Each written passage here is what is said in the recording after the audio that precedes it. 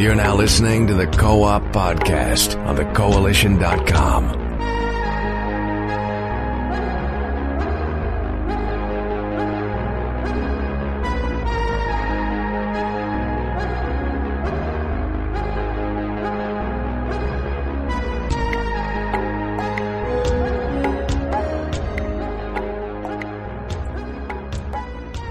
Good afternoon, ladies and gentlemen, and welcome to the Co-op Podcast, episode 215.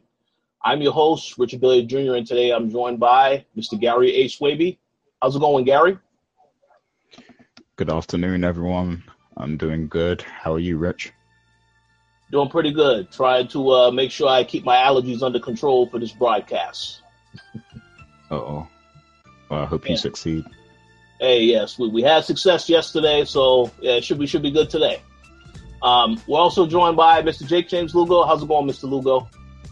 I'm doing okay. So apparently we're having some internet connections with me over here in my area. So if I sound a little staticky or a little bit messed up during the course of the show while I'm here, just bear with us because, again, it's a little bit annoying. We were trying to figure it out earlier, but apparently Google Hangouts needs a couple slaps in the faces. So hopefully we got to get over this or whatnot. But other than that, I've been good. I've been doing all right. I'm hanging around. Got pretty busy and got to be doing a bunch of other stuff for us very soon. So should be cool. Sounds good. And just as Mr. Lugo said, bear with the connection for a second. You know, some issues with Google fluctuating. We're also joined by Miss Dana Abercrombie. How's it going, Dana? Hello, everyone. Excited to talk about games. Woo! Absolutely.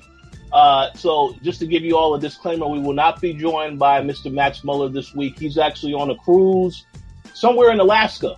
So this guy is living it up. You know, he'll have plenty of stories to tell us next time when he comes back on the show. But we hope that he has a great time with his family on the trip. So as for this week's show, there wasn't really too much news that happened this week, but we still found a couple of stories that we felt definitely needed to be discussed.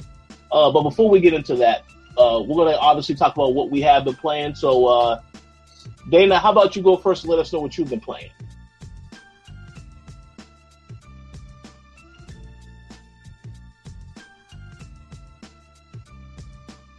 You're muted. I have been Superhero 2, and so I've been playing some of the original Marvel Superhero. I had the opportunity to preview and play the second game a little bit. You have a preview coming up soon. But I was playing the original because I wanted to see how far it is, how much they compared, how does the two compare to each other.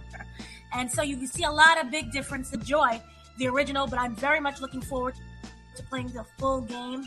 So I've been sticking around with the original, enjoying some of the humor and comedy, which is much needed right now in my life. Hey, it sounds good. Sounds good. Looking forward to the preview. I wish that I had an opportunity to play that game when I was at E3, but the Warner Brothers schedule that I had was so packed. Didn't have an opportunity because I was on Shadow of War for damn near an hour. So it's all good, though. It's all good. Looking forward to the preview. Looking forward to checking out the game when it comes out, I think, in September. But yeah. Gary, what have you been playing? Yeah, nothing new from me. I didn't have as much time to play this week, so it's just been the same two games. Of course, Overwatch and also Persona 5. And I'm up to, I believe the fourth major dungeon in that game now. So, yeah, I'm still enjoying that a lot. And, yeah, I'm looking forward to the upcoming Overwatch event that's coming out this week on Tuesday. And that's going to be the Summer Games Part 2, I guess, because they had Summer Games last year. So, yeah, I'm looking forward to that event in Overwatch and having some new stuff to unlock. But besides that, yeah, that's all I've been playing. Sounds good. Yeah, sounds good. As for what I have been playing this week, really only one game. Well, actually two. I played more Shadow of Mordor because, again, as I said last week, I'm trying to complete that game so I can get ready for Shadow of War. And we actually are going to be talking about Shadow of War in a little bit here. But, yeah, just enjoying the game, trying to take my time to try to get as many trophies as possible. But, yeah, it's a fun game up to this point. I also started to play Tacoma last night. For those who don't know, that is Fulbright's new game. The same guys that made Gone Home. And from what I have played so far, because I haven't really played that much, maybe only about an hour, the game is not really meant to take a long amount of time. It is an adventure game, more of an exploration type of game. Similar to Gone Home, but it's just that you're exploring a space station. So you use an AR system to relive the people who were actually there before you, the space crew. And it basically gives you a backstory as to what happened with them, why they aren't there, that type of situation. There are some puzzles in there that I have noticed, certain things that I'm going to have to do, but I haven't really been able to really dive into that quite yet. I just wanted to explore and see what the game was about. I saw that it was getting pretty good reviews, pretty good feedback. So I'll definitely have more to say on the game next week because I will have more time to play with it. But yeah, that's pretty much all that I've been playing. Mr. Lugo, how about you let us know what you've been playing? Like Gary, I haven't really been playing much. I've only been playing a few games here and there. One of the things I've been trying to do the last few days is actually try to get into the Final Fantasy 15 multiplayer Comrades beta. They've actually been having a lot of server issues for a lot of people that have been downloading the beta both on PlayStation 4 and on Xbox One. If you had the season pass, as well as the game itself, and you have the Xbox Live Gold or PlayStation Plus, you should be able to download it on the actual store or through their website and then be able to play it. But since either because so many people have been trying to do so or they just don't have the stable servers right now, they've been going through a lot of connection issues, and people have been trying to jump on it and haven't been able to do so, myself included.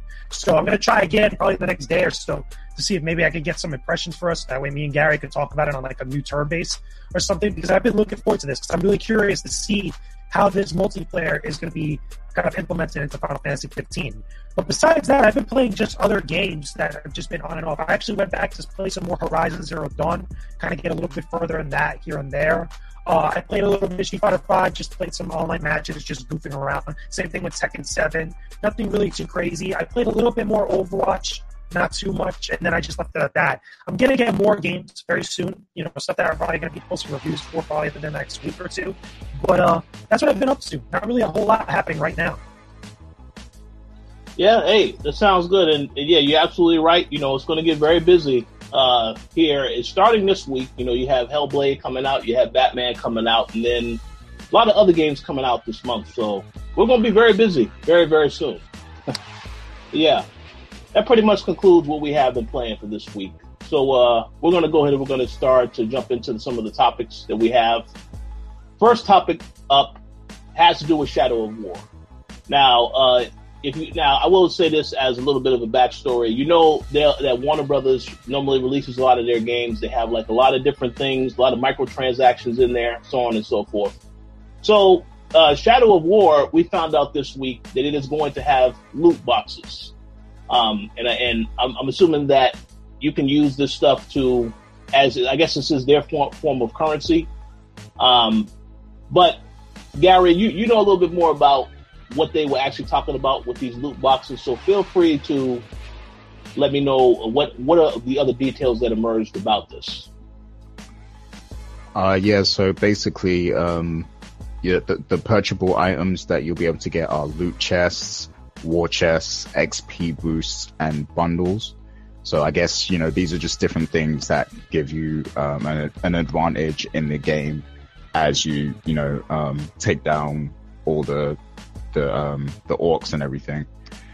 So I just find it interesting that they're implementing such a thing, into a game like Shadow of War, because, it's not exactly an online game. And, this game kind of, it sells itself with the I forget the name of the system it has now. What do they call that? The mechanic that, allows you, the orcs to remember you and everything? Nemesis system. There you go. Yeah, the game sells itself with that. So, I don't understand why Warner Brothers would put all this, all the purchasable items in there, because it's something that's not needed. And it was my main problem with the Batman games, how they handled the Arkham games. It got confusing with all the stuff that you could buy, like pre-order bonuses and then, DLC costumes and all that stuff. it just gets confusing, and I think it turns people off more than anything. And a game like this really doesn't need it. I think there's probably better ways to provide extra content to people. You know, you can sell DLC, extra DLC content, you know, whether it's facing other bosses or, you know, unlocking some new parts of the story, or, you know, just expanding on things that are in the game. But, you know, to do this is kind of, I feel like personally it's kind of cheap and, you know, tacky for them to add that to a game that doesn't need it. But what do you guys think? I got something to say on this. And I think I have a reason why it's actually being implemented into this game. It's because not only do we have games like Overwatch, we have games like Destiny, we have games like Injustice 2, and one of the common things that they all have, with maybe the exception of Destiny 2 to an extent, is that they're all loot-based, or they have a very heavy emphasis on loot. And that becomes a very addictive thing amongst a lot of players. It has worked. It has literally been a reason why many people keep going back to specific games. And a lot of people are taking notice of that. A lot of different companies are noticing that this is what's going to increase the longevity of some of the games that they actually put out onto the market. And besides DLC, besides season passes, you really want to give more reasons that you can to keep people playing your game. So not only do they keep buying it, and it keeps making the NPD charts, but also it keeps having a lot of high activity with your game well after its initial release. So I feel like this is a trend we're not going to see the last of. I think it's going to start bleeding out into other games. This is just the start of it. I wouldn't be surprised if, besides Shadow of War, and the other games from Warner Brothers, if not other specific types of franchises that we know and love, start trying to implement something like this, because it's a formula that works. It's a thing that keeps people playing. This is true. Very good points. Dan, do you have anything to say on this particular subject?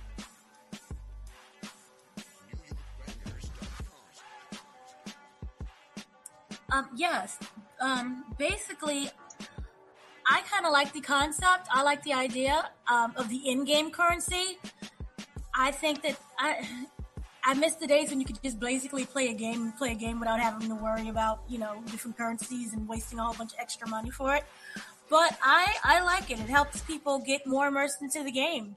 And they'll know whether or not it's something that they should include, you know, with further games down the line, depending on how much everybody purchased. And I think that right there for me, is a very telling factor. I don't have any problems with it. I like it. Yeah. Good points. My personal thought is, you know, this is a single player game. So obviously, I think the devs want to find multiple ways to try and get more money out of the experience, because after somebody plays through the single player campaign, there may not be anything else left for them to do. So that is my guess as to why they have certain, you know, this stuff in there. Now, obviously, the main thing that I think, if it is optional, where the player has an option whether or not they actually want to purchase this stuff, then I think it's fine. But if they was to force people to buy it, then that's when I have a problem with the whole situation. But I mean, obviously, I think I still want to find out more information about exactly what it is that is, you know, maybe they'll have a video that they will release closer to launch that talks in more detail about what all these loot boxes and stuff is. Because I think the main thing is you need to see the value of this type of stuff. So I don't really see the value. I think you're just giving players an option for those that are interested right now. But obviously, if it's an option, then it's fine. But when it is forced, that's when it's the issue. But that's just my thoughts. Right, but they can do things like help, you know, with training, and there's the costume thing, and there's weapons, and it's able to level up. My thing is this: even if it's single player, if you're really invested in a game, there's some people who just doesn't care. They will go and have the loot boxes because they're really invested in it, and they want that level up, and they want those certain costumes, and they want that certain feature that's, you know, being added to the game, or however they decide to design this. So if you are passionate about this, I don't really see a problem. And like you were saying before, this is optional. So it's not like, you know, you're forcing somebody who says, oh, it's all right game, and then you have to force them to have all these purchases. So for me, I like it. It's automatically knowing who your fan base is. And there is a group who loves this game, and they want to partake in that. So for me, it's perfectly fine. I like the idea. It helps you become more immersed into the culture, and at the same time, the company gets more money out of you. So it's a win-win situation. Just make sure that it's stuff that it's not completely nonsensical or throw away. Make sure it's something that's really great. That's the only thing that I would want. It's something that this is like, oh my gosh, I need this now. Look at how better it makes me in this game. As opposed to, this is nice, I don't really need it. Don't have throwaway things. These do seem like throwaways to me, personally. Well, well. I mean, One man's trash is another person's treasure. So we'll just see how well it goes. Hey, you know what? You're right, Dana. Because I can't even like complain too much because I buy Overwatch loot boxes, so I can't complain. There you go. So you're right. We all have things that we really love that, may give us the side eye by somebody else. There's all games that we love, we love to play, that other people may look at us and be like, well, ew, why? So for that community who wants that, it works. So don't knock everyone's trash. Oh yeah, no, absolutely not. But I will say this, the very, very good pun there, Dana, about it being a treasure because it is loot boxes, so yeah, that makes sense. It literally is supposed to be a treasure. It literally makes sense. Get it? Oh yeah, definitely. Yeah, yeah, it really does make sense. So, yeah, I mean, well, I'll just finish off with this because I don't know if you guys have anything else you want to say on this topic. But I'll just say, I did get a chance to play the game at E3, and as I said, the game is fantastic, but it's very difficult for the way that I remember it. And so, if some of this stuff does help in those regards, that's good, But man, I got my ass whooped when I played through that demo, and I didn't even finish the demo because they had to shut everything down because E3 was closing, and that was the last appointment that I had. So, if it helps some people, it's great. Adds more value to the game, that's great. But yeah, that's all I was going to say on it. So, any other thoughts before we move on to the next topic? No, just don't be, not for me. trashy and useless. Okay, Gary, I'm going to throw this. Say what? I was just saying, just make sure it's creative. Whatever it is that they're providing, be creative. Well, hey, it's Warner Brothers. Maybe they'll throw in some Batman and some Injustice stuff in there also. So Warner Brothers. Were cut from Justice League. Or maybe if we're lucky, they'll just get the actual Josh Whedon Justice League version. Oh, no, I think I don't know about that. I think they're more likely to put Scorpion in there since they like putting him in games. So. Could be. We'll see. All right, Gary, I'm gonna throw this next topic to you because I see that Victor in the chat wanted us to talk about this. You know a little bit more about this because I saw when the news happened, you were very excited online. I saw you send out multiple tweets. You retweeted the news multiple times also. So let us know what is going on with Sony in the recent acquisition that they made this week. Yeah. I'm going to throw this to JJ in a sec as well. But yeah, basically Sony is acquiring Funimation, and I'm very excited because, Funimation, they handle the Dragon Ball Z dubs and everything, the Dragon Ball Super, and a lot of other anime as well. So I think this could be this could be a big deal if they, incorporate it into PlayStation.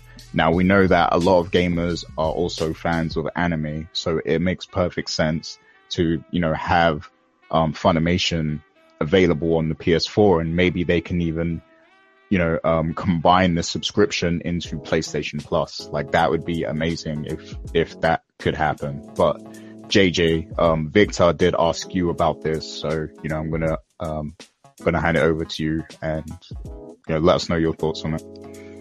Yeah, so I don't think there's going to be a lot that comes out of this in the immediate future. I think that it's cool. They have a majority stake after paying, I think it's $150 million for 95% majority stake in Funimation. That's being acquired by Sony Pictures Television. That's not necessarily the PlayStation division of Sony.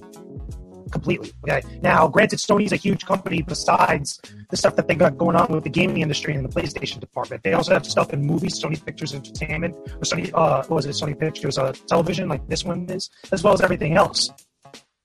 Now, will there be some cross promotion or cross pollination between the different parts of Sony, different departments, or at least relationships between the different aspects of it, including gaming? Possibly. I'm with you that I could totally see a Funimation app on PlayStation 4. I think that'll be dope.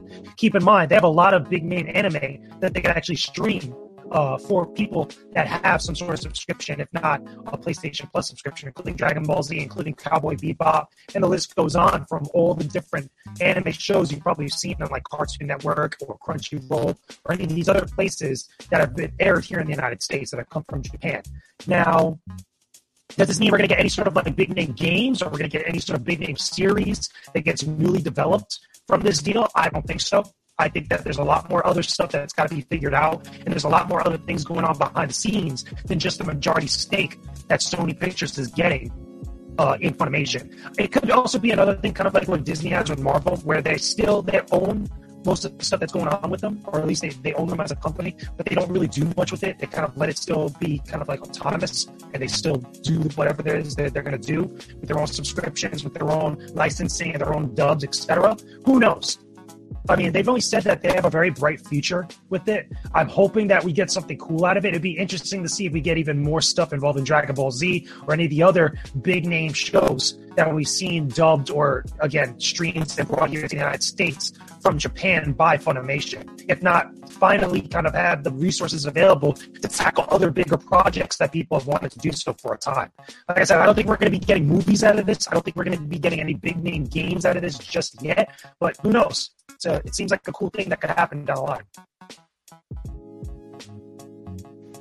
Yeah, I agree that if this does happen, we probably won't see any immediate change in Funimation, or we probably won't see it brought to PlayStation like instantly, like the next day or anything. Like, we're probably gonna have to wait a while to see what the true effect of this transition is going to be.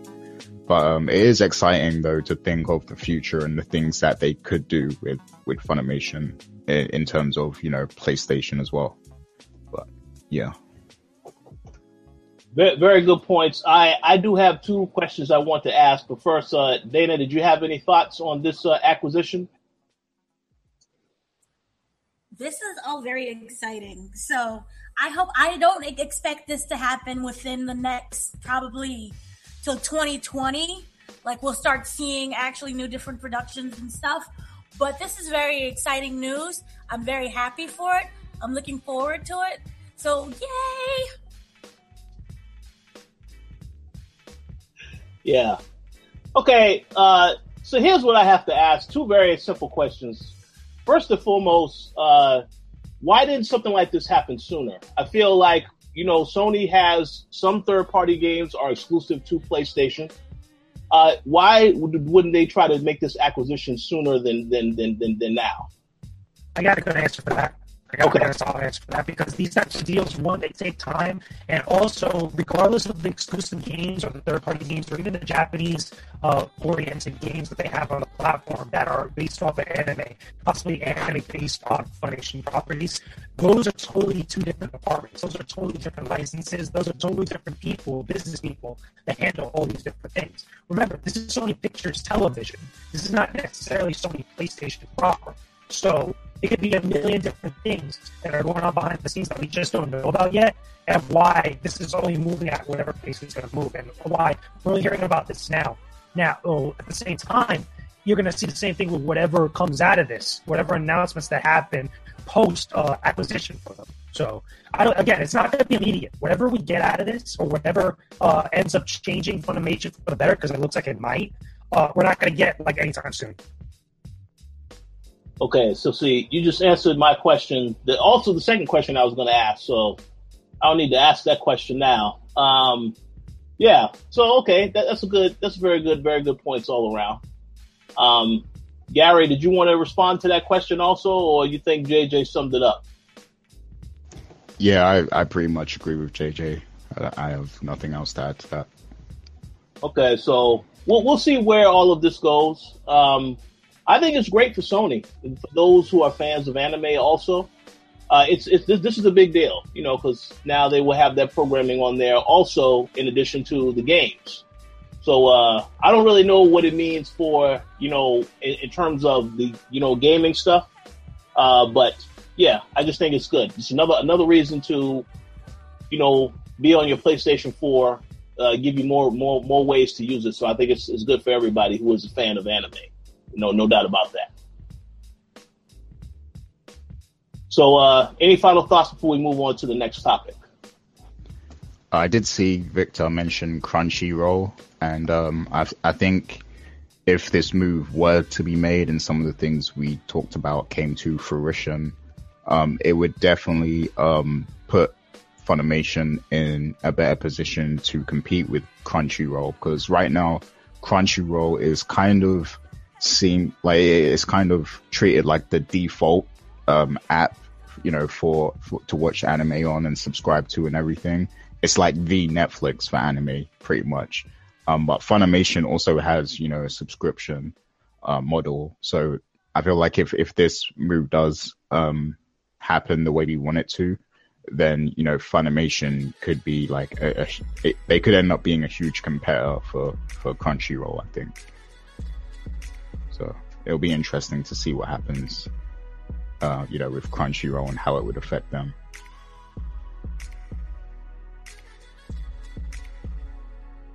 But that's all I got to say. Yeah, no, I agree. Sounds good. So we'll see what happens. But yeah, the future looks bright. My one thing is I hope they don't try to become like direct competition for Crunchyroll, because sometimes that can also fail. That's pretty much what they are, though, if you think about it. That's what they pretty much are, because with Crunchyroll, like Gary said, they are the default streaming service for any sort of anime. And the reason being is because they get their stuff immediately from Japan right after it airs in Japan.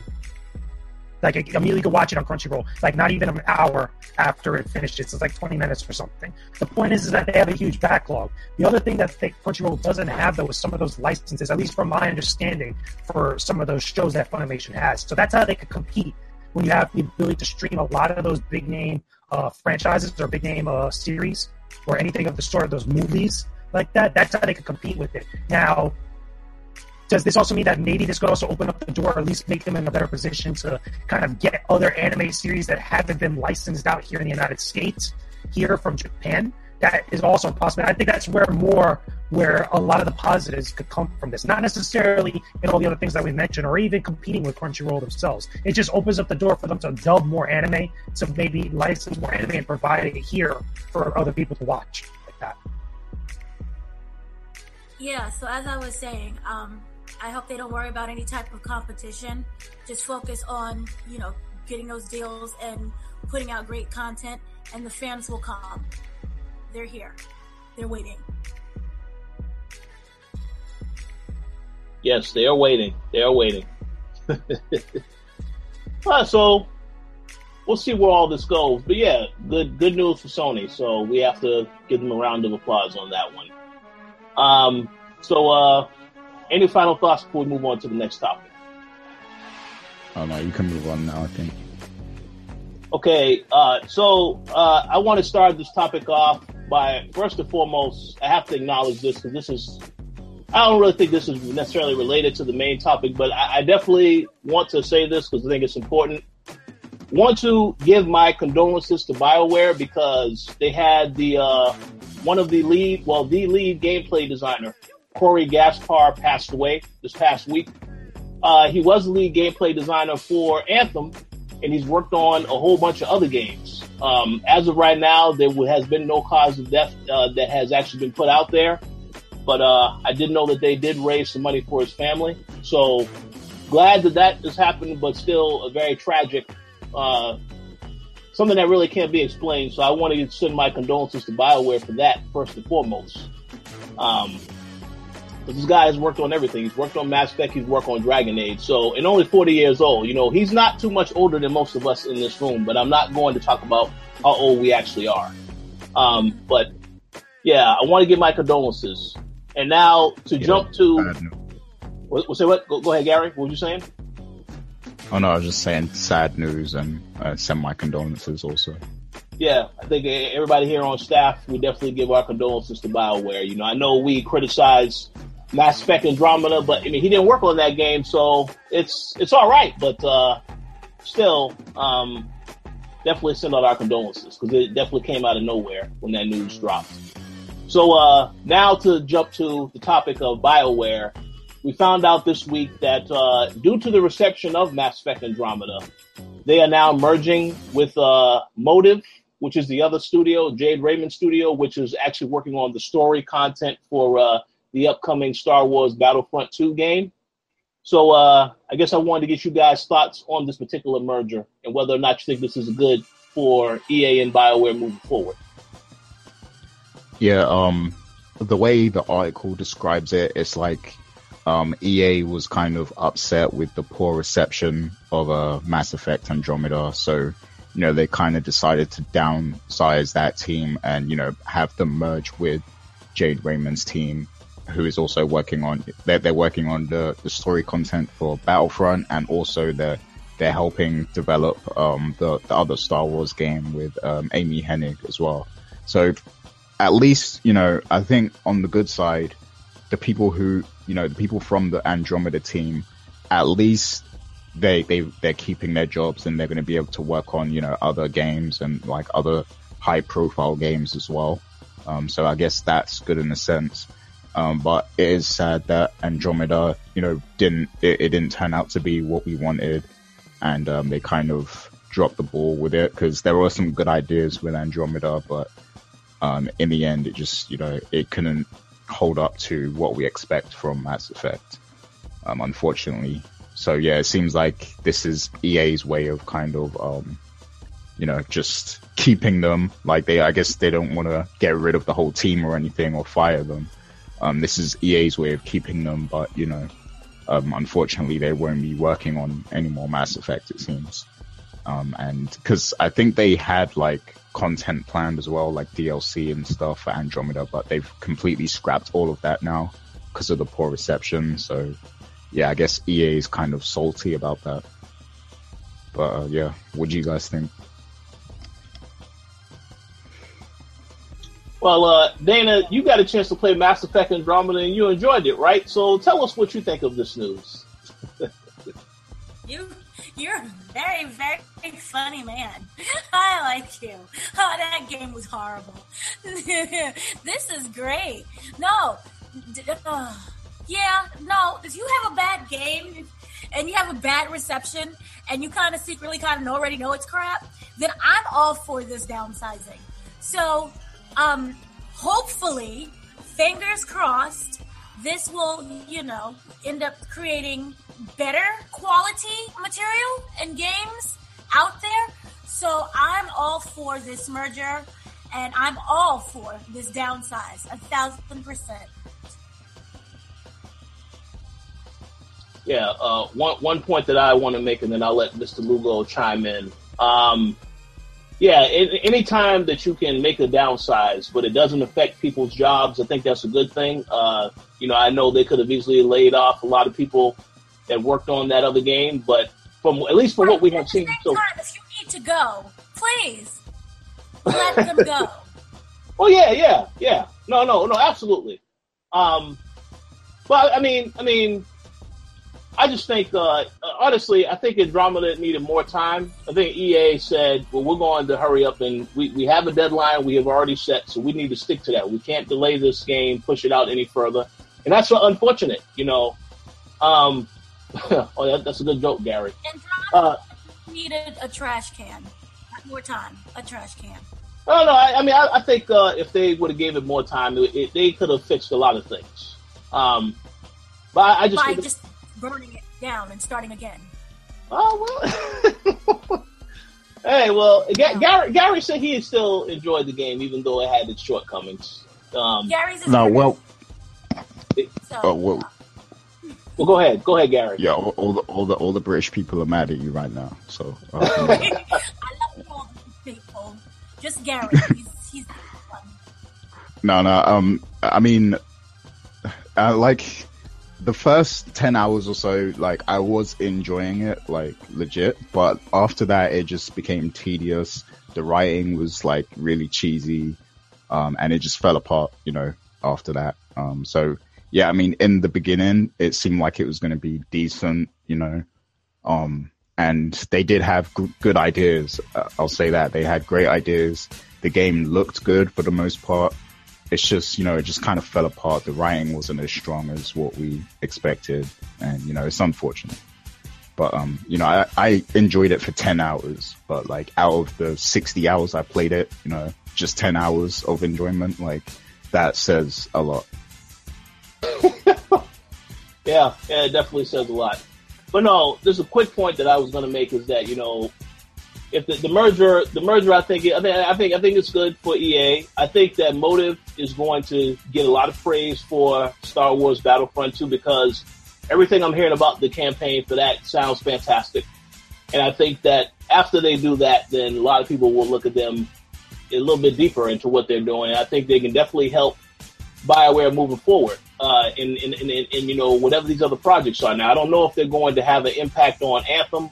My assumption is maybe the next Dragon Age or whatever else they're working on, because there were rumors that they're working on another Dragon Age game.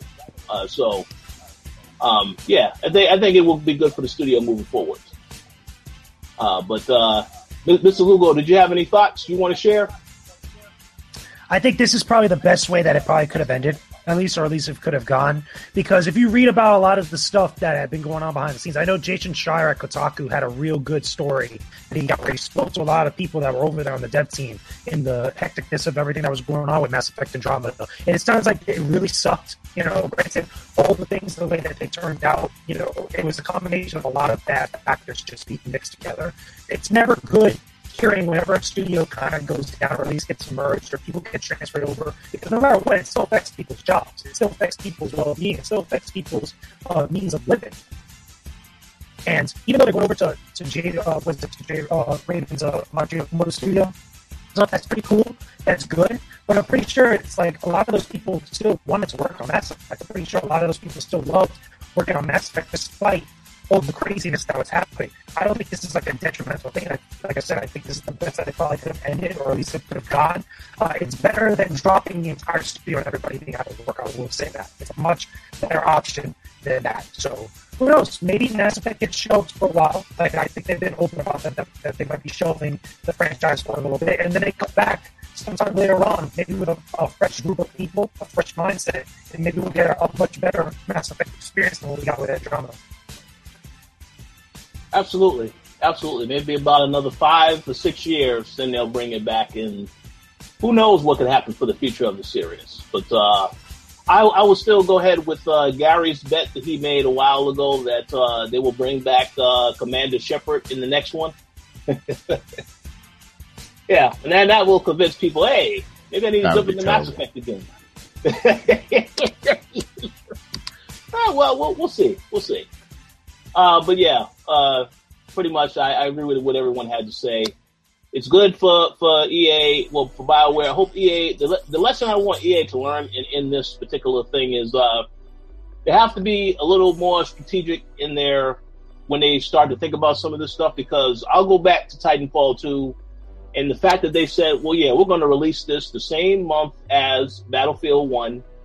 And then as a result of that, we saw Titanfall 2 didn't really sell as well as they wanted. So I'm hoping that, this is a good decision to do this merger here. So I'm hoping that they make more good decisions in the future regarding their games. But we'll see what happens. But any other thoughts before we move on to the next topic? I do have a what-if question. So if Andromeda came out and everybody loved it, it was an excellent game, like, amazing, we all loved it, 10 out of 10, everything. Like, do you guys think EA would have made that team the permanent developers of Mass Effect moving forward? No, I don't think so. I think you would have gotten DLCs from them. Maybe you would have probably had a couple more mix-ups, and they would have been working on the next game. I don't know if it would have been the permanent fixture then at that point. I don't think it's really fair or really you're able to say that where anybody is. But who knows? If it's a what if, I think that obviously they would be getting merged with another studio. I agree 100% with that because, to me, when EA made the decision to put the other BioWare team on Anthem, they already knew, well, this is the A team, so we need to put them on this new project. We'll give this Mass Effect Andromeda to the B team and see how they do. But there's no way that B team would have ever replaced the A team because everyone who played Mass Effect Andromeda, all they would talk about is, man, the previous trilogy was so great. It was so awesome. And that was because the other team worked on that game. So EA knew what they made when they made that decision to put that team on Anthem. They knew exactly what they were doing. They knew that was the best talent from BioWare. Not to say that the B team is bad. Obviously, they need to learn a little bit more from the A team. But there's no way that I think that that would have ever replaced the original trilogy in a lot of people's minds. How about Dana? You have any thoughts, Dana? Positive about it. If I think that we just wanted more downloadable content. If it was actually good, this merger wouldn't exactly be something we would be cheering for. Not me. I would be slightly worried. I previously said no one is losing their jobs, so I wouldn't look at it as anything major or different. I would just want more downloadable content, but that's a fantasy world, and in reality, the game is crap. So this is a good thing. I just think when we first heard about Mass Effect Andromeda, we heard all the stuff that was getting removed. That was a bit of a red flag to some people. So it's unfortunate. It's in the past now. Glad to see people still have some, are still able to work because, that's important. I don't like to see anyone lose their jobs. But we'll see what happens for the future. But Motive is good. I think they're going to get a lot of attention because I really think that Star Wars Battlefront 2 campaign, that's going to be fantastic. That's my guess. And that will probably be talked about a lot this fall when it comes out. But we'll see what happens with Motive. And I'm glad to hear that they will be helping BioWare in the future. But now, any final thoughts before we move on to the next topic? Not from me. Okay. So this next topic, something that I think Gary, I'm very curious to hear all of you guys' opinion on it, but also Gary, since he is primarily a PC gamer. Take-Two released a statement this week, said that the PC market is very important to them. But at the same time, they are not going to make any commitments to making Red Dead Redemption 2 on PC. So, what are your initial thoughts when you heard this news, Gary?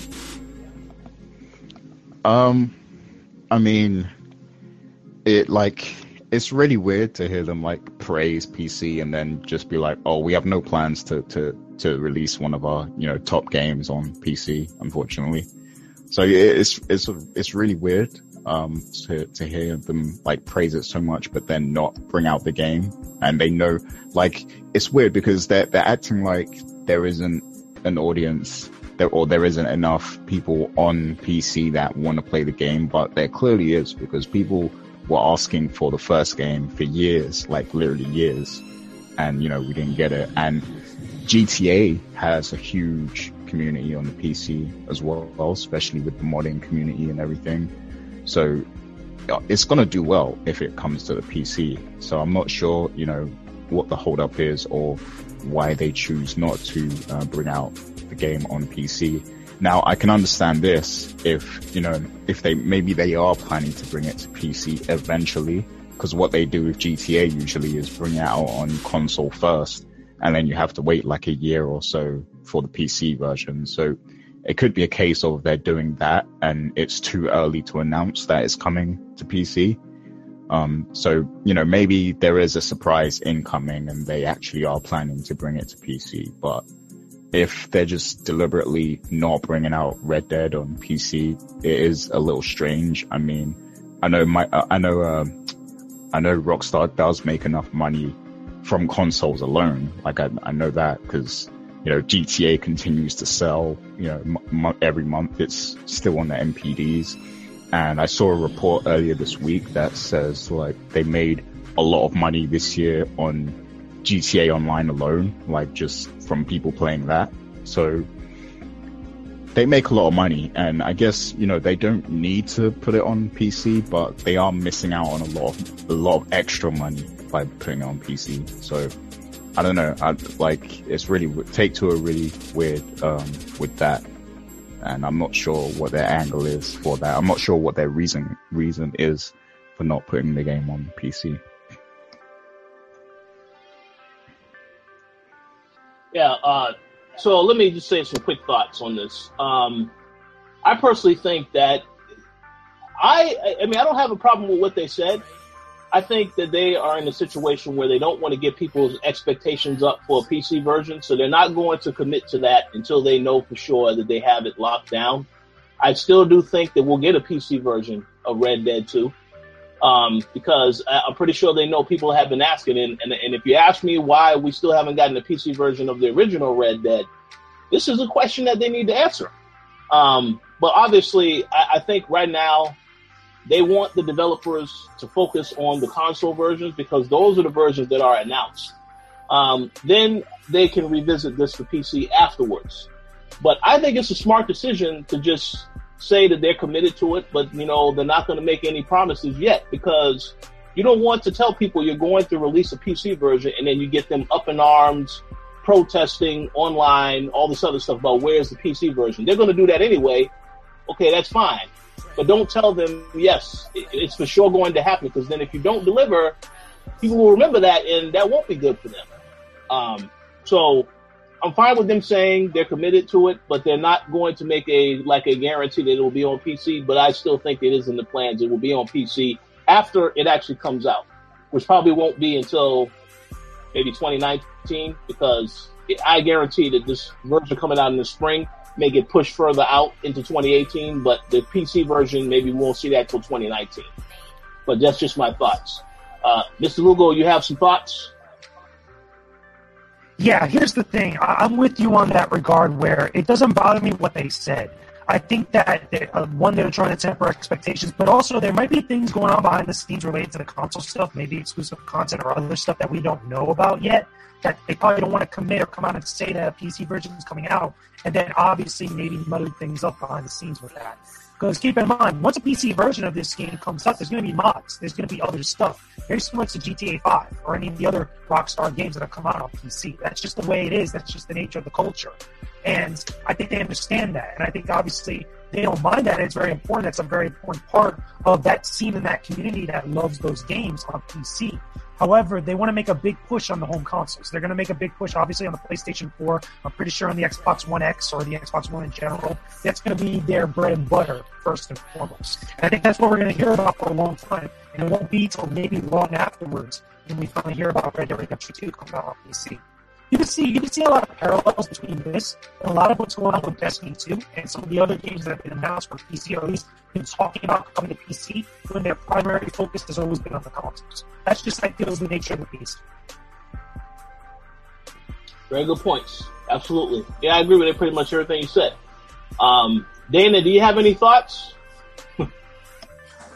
Yeah, the thing is that if you looked at the quotes and everything, it was very positive towards PC. So my takeaway from this is that it could easily be Red Dead Redemption 2 on the line, or it could actually be something that's going to happen rather recently, and they're keeping everything under wraps, and they're not going to say anything until it's like a big surprise.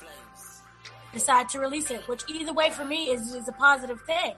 I don't want to have a game that I'm expecting and anticipating and waiting for, and you're saying that it's going to re-release, and you keep getting these pushback dates, and they keep getting changed, and we have a Kingdom's Heart situation on our hands. So for me, I think that this is all for the positive. We just have to be patient and wait and see. Absolutely. Yes, patience is a virtue. So, people the PC players need to relax. If they have to play Red Dead, day one, well, they need to consider getting a PlayStation 4 or Xbox One. But I'm pretty sure it will come to PC in the future. But obviously, it's not a priority at the moment. They need to make sure that they finish the game first. Then they can worry about, now we need to make a PC version. But they've already announced it for PlayStation 4 and Xbox One. Let them focus on the consoles first and worry about the PC later. But, yeah, that's pretty much the gist of what I was going to say. You had something else you wanted to add, Gary? Yeah, we all know that Rockstar made a fortune by, getting people to buy the same game twice. Some people even 3 times. So what they'll probably do is, they probably will announce this game for the PC as well. And then, a lot of people who already bought it on the console are going to buy it again on the PC. So, Rockstar, they're going to be rolling in dough no matter what they do. So, hey, kudos to them. They will be rolling in dough, but I will say this. In my opinion, the best place to play the Red Dead Redemption 2, at least until we know about PC, is PlayStation 4 because of the deal that they have with Sony. And I'm pretty sure that will lead to some type of exclusive content for a little while, perhaps. But, we know it's coming to console, so for now, I think it makes sense for the devs to focus on the console, and then if the PC version is something that exists later, that's totally fine for those. But yeah, it is what it is. People just should be prepared for console for now, PC later. But good points all around. Any other final thoughts before we move on to the next topic?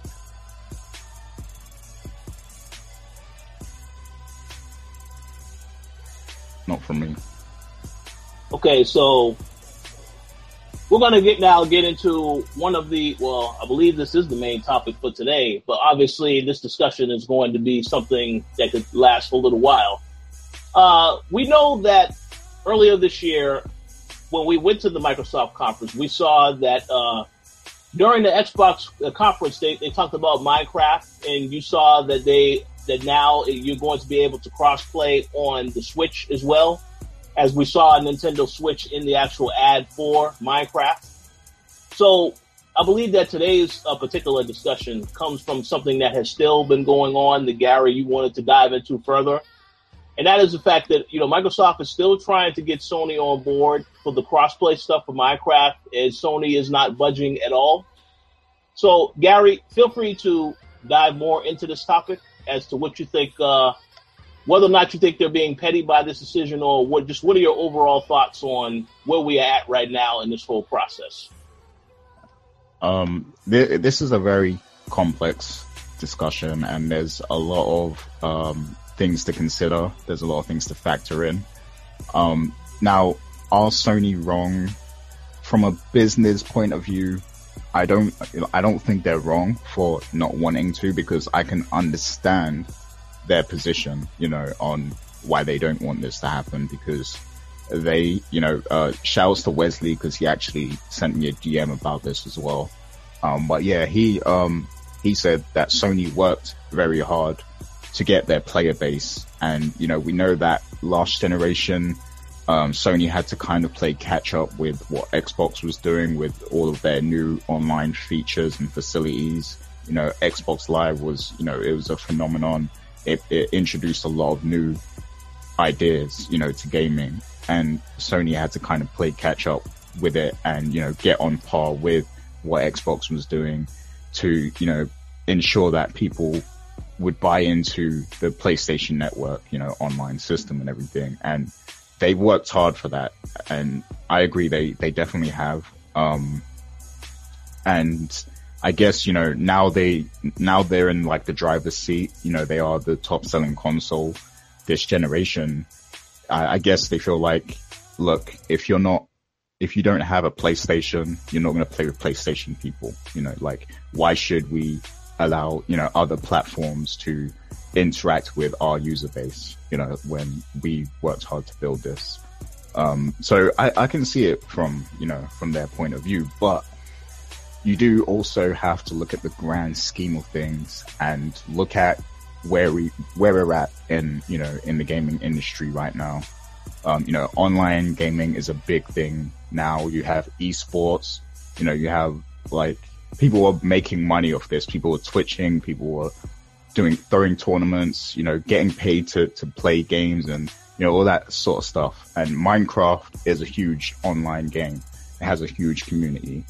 So I do feel like it stands out when Sony is like the only one to refuse, the invite to Minecraft, because you even have Apple. You have Apple, like that's like Microsoft's arch enemy, like number one right there. Like you have Apple, you have Nintendo, you have mobiles, and like you got everyone else, that's accepted the invitation to the party, and Sony's the only one that said no.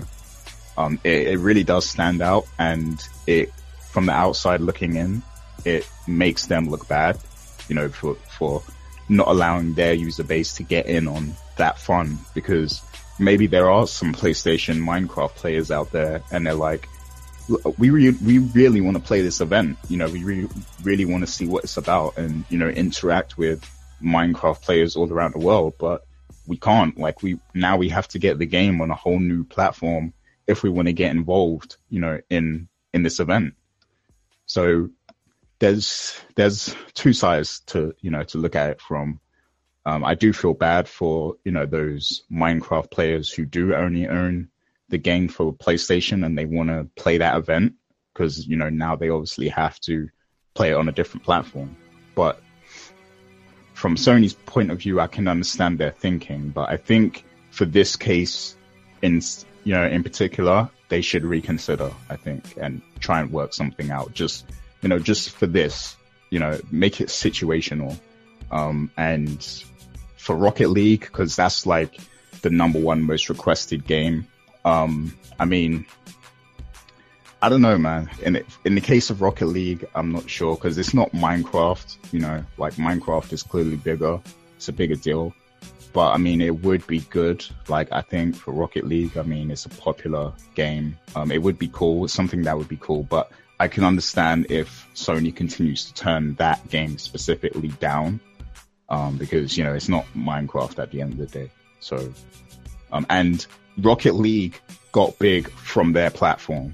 Let's remember that as well. Like, Rocket League became a big deal on PSN. So they have that bragging right. They can say, look, we made this game hot in the first place. So, you got to play this game here. Like, so I can understand if they refuse the Rocket League thing. But for Minecraft, I think they should get involved, especially when you have Apple and all these big companies involved in it. But yeah, let me know what you guys think, though. How about you go? Do you have any thoughts, Dana?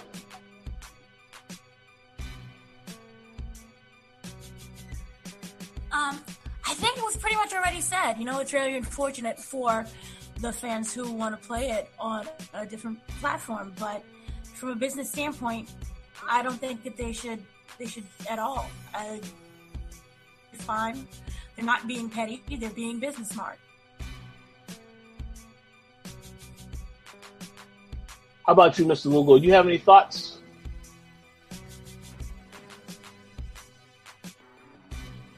There, finally, you guys can hear me now, right? Okay, so yeah, to be honest with you, I mean, it doesn't affect me as much.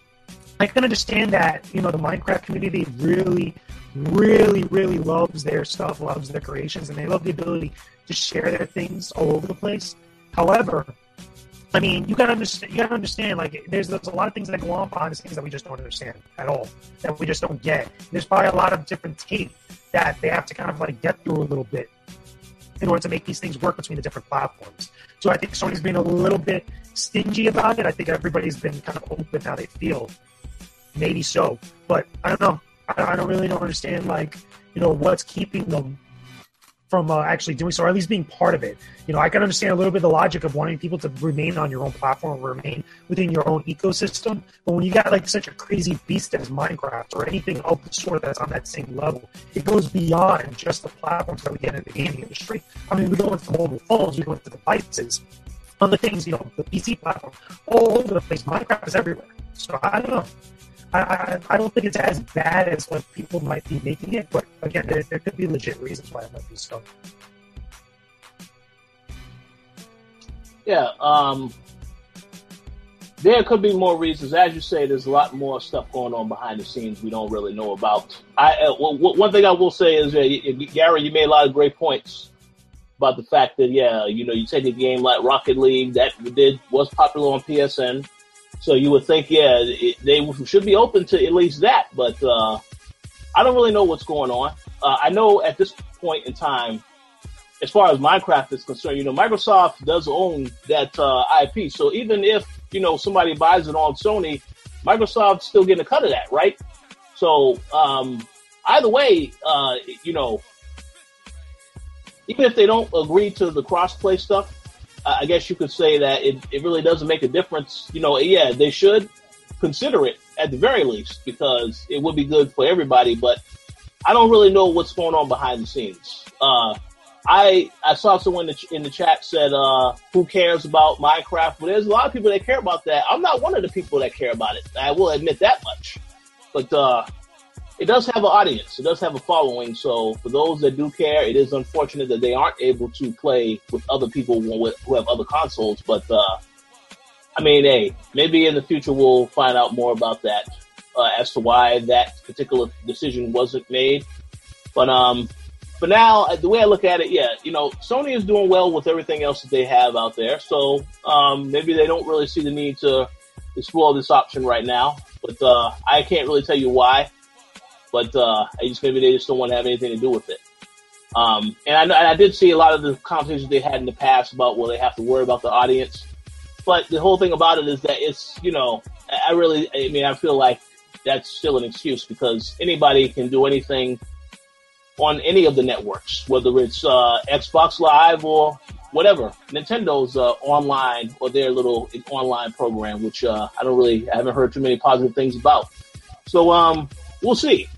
We'll see what happens. But it is unfortunate for those that want that feature, that they don't have access to it still at this point in time. But I'm pretty sure Sony ain't worried about that at the moment because they're doing good in so many other areas. But we'll see. Wesley was saying, what do you think if Sony forced Microsoft to pay them for access to, their playing with their users and stuff? Because then that way, Sony would profit from the move and gamers would benefit because then they'd be allowed to, play with other platforms. What do you think about that? Well, I think that if they force Microsoft to do that, Microsoft will not agree to that. The thing about it is this, I know that they've said, if, Phil Spencer has said multiple times, yes, at one point he had said that, they're not trying to catch up with Sony. And then when people try to press him for a question, then he will say, we still intend to do well. So, I think they wouldn't agree to that deal because of the fact that they still do see Sony as competition with PlayStation. They know that PlayStation right now is the number one. They're at the top of the list. And, we spoke last week that we believe that Nintendo moving into that number 2 spot, but that all depends on how they do with the hardware later on this year. But Sony is number 1 right now. So I feel Microsoft knows that they're nowhere near close to that spot. I don't know if they would be desperate enough to agree to those terms and to pay Sony to have access to that stuff on their platform.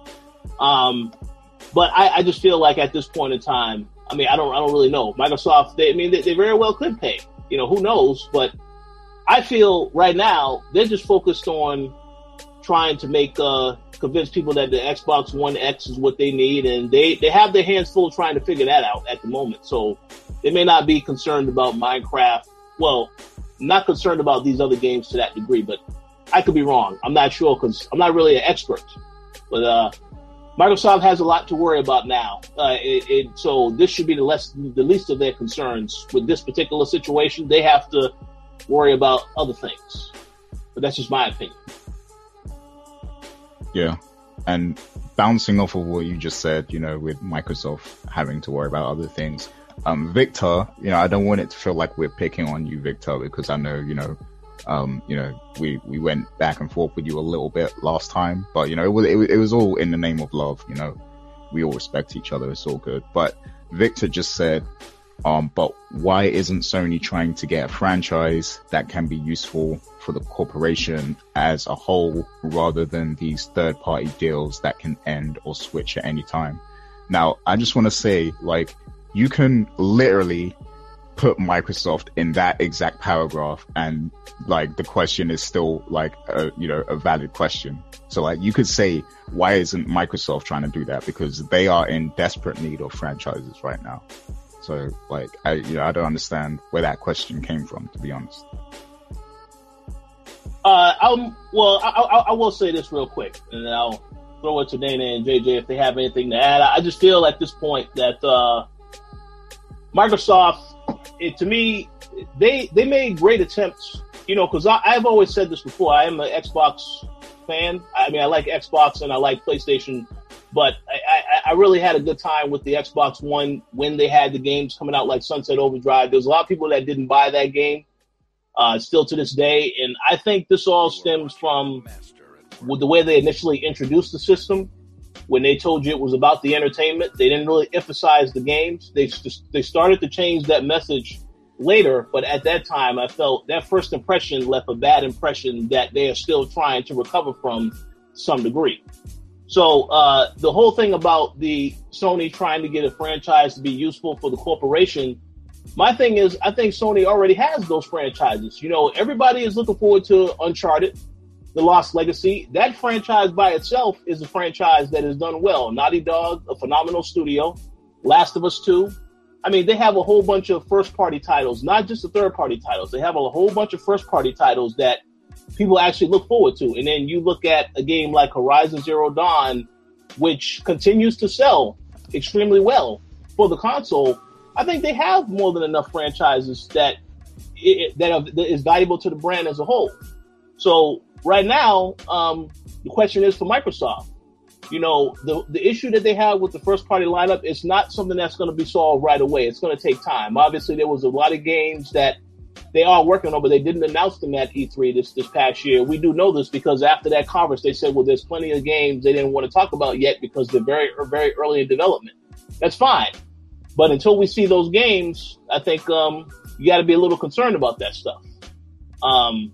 Not to say that they're in doom or gloom. No, Xbox is still selling, and I still believe the Xbox One X will sell when it actually comes out. People are still going to buy it. Those that are really die hard for Microsoft, those that decide to skip out on the S and wait for the X, yeah, a lot of those people are still going to buy it. So it's not doom and gloom for Microsoft. All I'm saying is that they need to do a better job of working on that first party lineup and making sure we have more titles outside of Halo, outside of the Gears. Because, that's the same thing all the time. Gears and Forza. Not saying they're bad games, but we need to see some diversity with the lineup. And while they have some stuff coming this year, we'll see what happens. But that's just my thoughts. I'm not bashing Microsoft. As I said before, when we talk about companies on here, it's because we are fans. We want them to do well. And if you was to tell me how Microsoft did this year, did they do a good job this year? I would tell you, I wouldn't think so. A lot of people who I know, diehard Xbox fans, after they saw that Microsoft conference, they was not happy with that because they didn't feel like Microsoft did a good job on telling them why they need to get the X. And I agree with that 100%. But I'm not going to say the show was horrible. Yeah, we saw a lot of great stuff, but the majority of what I saw in that conference was a lot of third-party titles. I didn't see any first-party titles that really got like a huge focus. Forza 7, yep. But look at a game like Crackdown 3. That should have got a lot more attention than it got at that conference. And it just didn't get it because, when you look at when they opened the show with Metroid, with a Metro, and then you have this little small amount of time for Crackdown, not even a stage presentation. I think I would be concerned about that because that's a first-party title. But again, they have work to do on that. I'm sure that they have some great stuff coming in the future. But yeah, I mean, as for Sony, I mean, we can't really criticize Sony when it comes to the game. This year, they delivered. Hands down, no one can say that they didn't deliver. Whether it was a third-party title or a first-party, I think they had a lot to offer people. So you have to give them props, at least for that much. That's just my opinion, So I'm not sure if anybody else had any other thoughts they wanted to share. No, nothing comes to mind for me right now. We said everything I wanted to say. Oh yeah, how about you, Dana? Yeah, you basically said every single thing that I was gonna say. No, you were 1,000% right. The show was great. The show was awesome. There really wasn't anything negative to say, and I'm gonna just piggyback on what you already said by saying I agree. And the one thing I will add is that I actually do plan to get an Xbox One X also.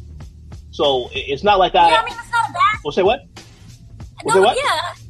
At the end of the we get Xbox Ones and we get PCs, but overall, not PC, PlayStation 4. But overall, so there's nothing negative you could say about that whole Sony situation. Yeah, no. And I will say, I still am going to get an Xbox One X. I don't really... I mean, obviously, yes, it's a new console. I think you can be excited for the new console, but, will I get it at launch? I mean, I don't really see a reason to get it right away. Now, maybe next year that'll change with Microsoft announces a couple of other games that I'm looking forward to or that I don't know about that I'm interested in. But I don't really think it's something that I would need to rush out and get immediately if the lineup is not there. Now, Cuphead, I've already pre-ordered Cuphead. I'm getting that. That's going to be great. But as for the other games, I mean, Crackdown, I'm not really sold on that. Agents of Mayhem will be out in 2 weeks. To me, that is the game that I think I'll have more fun with than Crackdown. But again, we'll see. All of that can change. But that's all I wanted to say. I didn't want to give no rants on Microsoft, Sony. But yeah, you got to give Sony props about what they have done so far this year. You could say, yep, a lot of those games, some of them are third-party titles, but again, the content is there, so no one can say that they didn't deliver. We've said in the past, when they had the scarce lineup, yes, we called them out on this very show, but we can't say that about them because they delivered this year. So, you got to give them props when props are due. That's all I'm gonna say.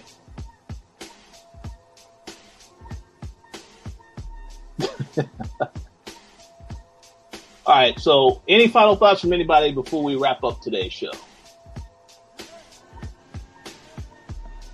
No, I'm good.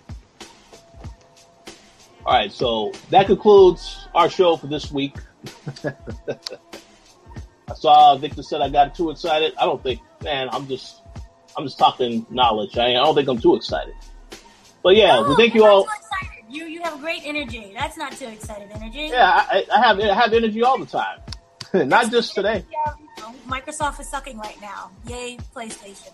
Well, I mean, we'll see. We'll see what happens. We'll give Microsoft the benefit of the doubt. I am looking forward to Cuphead. I'll say that much. But we'll see. We'll see what else they have coming forward.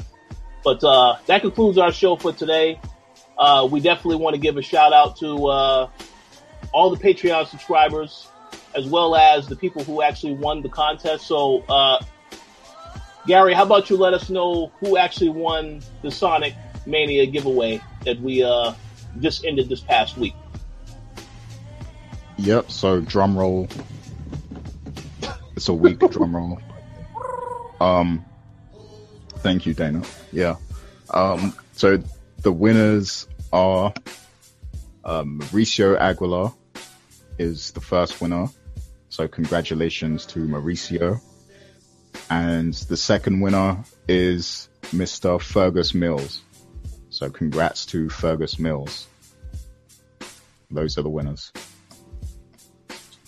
Yes, congrats to both. And for those that did not win, as I always say, don't worry because there are going to be a lot more giveaways.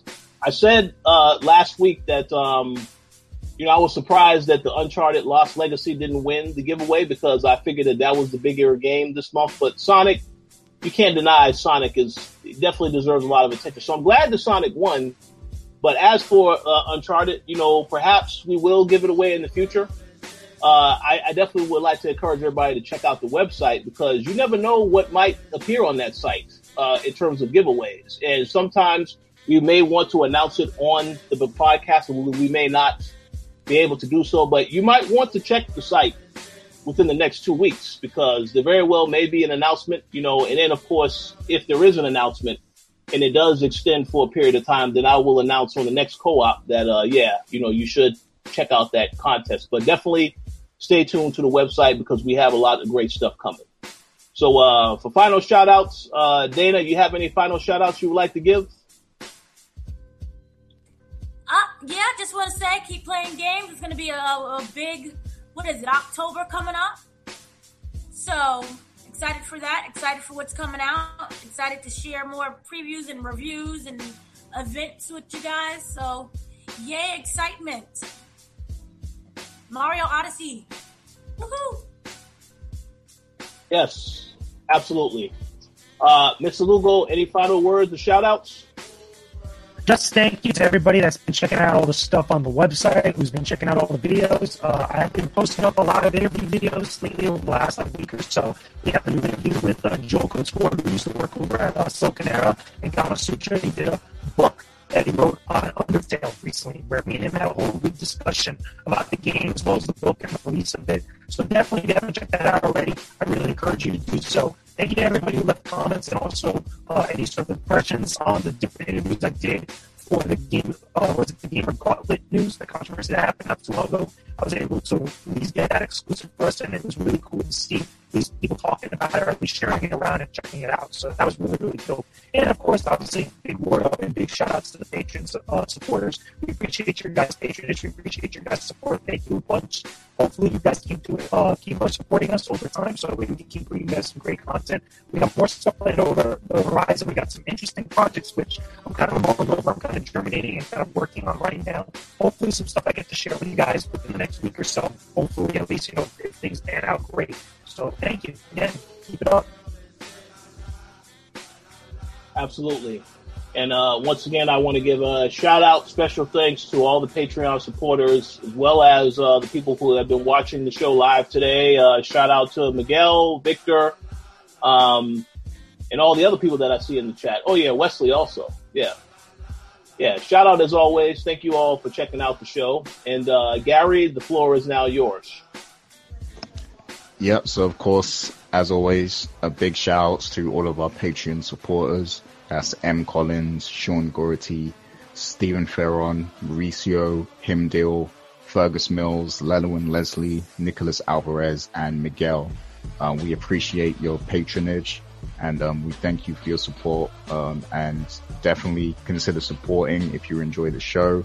And, in return, we give people a higher chance of winning our giveaways because they get more entries, more tickets into the giveaway and stuff like that. And we're also working on, some extra content to give you guys, who do support us on Patreon as well. So thank you very much for all of your support, and thanks to everyone in the chat who interacted with us today, and, everyone else who listens to the show and checks out the Coalition on a regular basis. We appreciate everyone. Absolutely. Thank you all, and we will talk to everybody next week. Peace.